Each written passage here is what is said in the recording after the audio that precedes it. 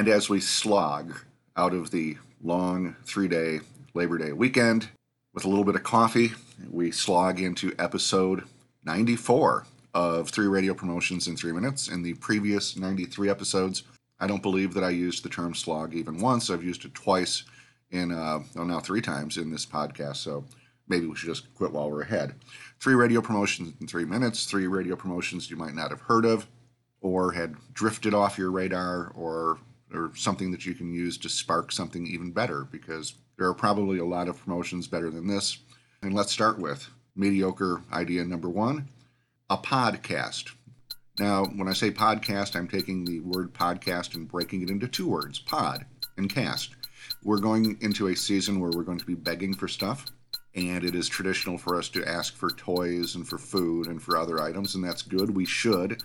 But sitting at a table in the food court at a mall for 8 hours and asking people to give you stuff is not going to be nearly as effective as going out and doing something visual that appears to put you in some level of discomfort.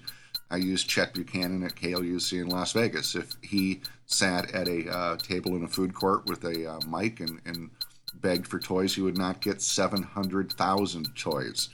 He wouldn't get $300,000 in gift cards. He wouldn't get 8,000 bikes. He goes and he lives on this platform, this scaffold, for 12 days, and that's the idea. Put yourself out there.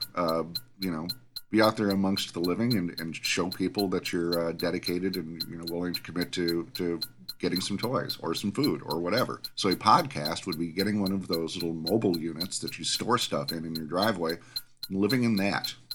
It was a version of that was done at Alt in San Diego. It was done as Can Diego, and they lived in a little miniature storage unit until another storage unit was filled with canned food. So a podcast, you banner it, you stick it at a busy intersection, and you live there until a similar pod is filled. Idea number 2, Behind the Mask. One of the iHeart stations has a hospital client that wanted to do a version of Frontline Heroes and every week spotlight an employee.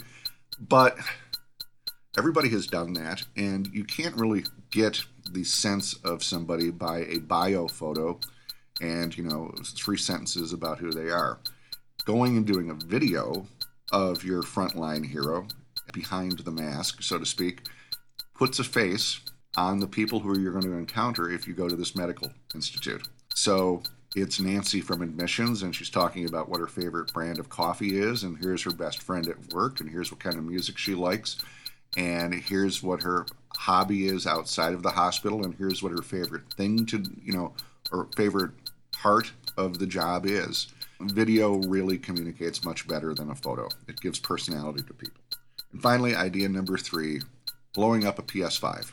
Going back to the theme of asking for or requesting people to donate stuff doesn't really give it any kind of impetus or reason for people to do it. Give us toys. Why? Well, because we asked. Not good enough.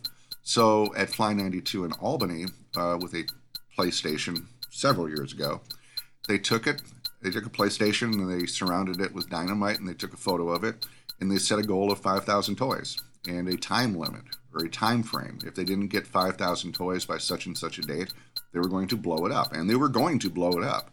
But they got they hit their goal, and one of the people who donated the toys got the PlayStation.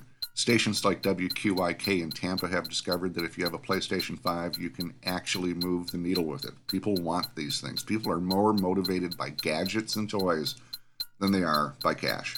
So that was idea number 3, and those were 3 radio promotions in 3 minutes. My name is Paige Nienaber, and every week I host this little odyssey, this little journey down promotions lane. And if you want to follow me on Facebook, you can do that. Paige Nienaber. It is spelled like it sounds. You can go to cpr-promotions.com. It has information about my service. Thank you to Ed Mann with Mann Group Radio, who does all my barter in the States. Thank you to Isabel Boshi with Nook Design out in Vancouver, who does all my digital crap.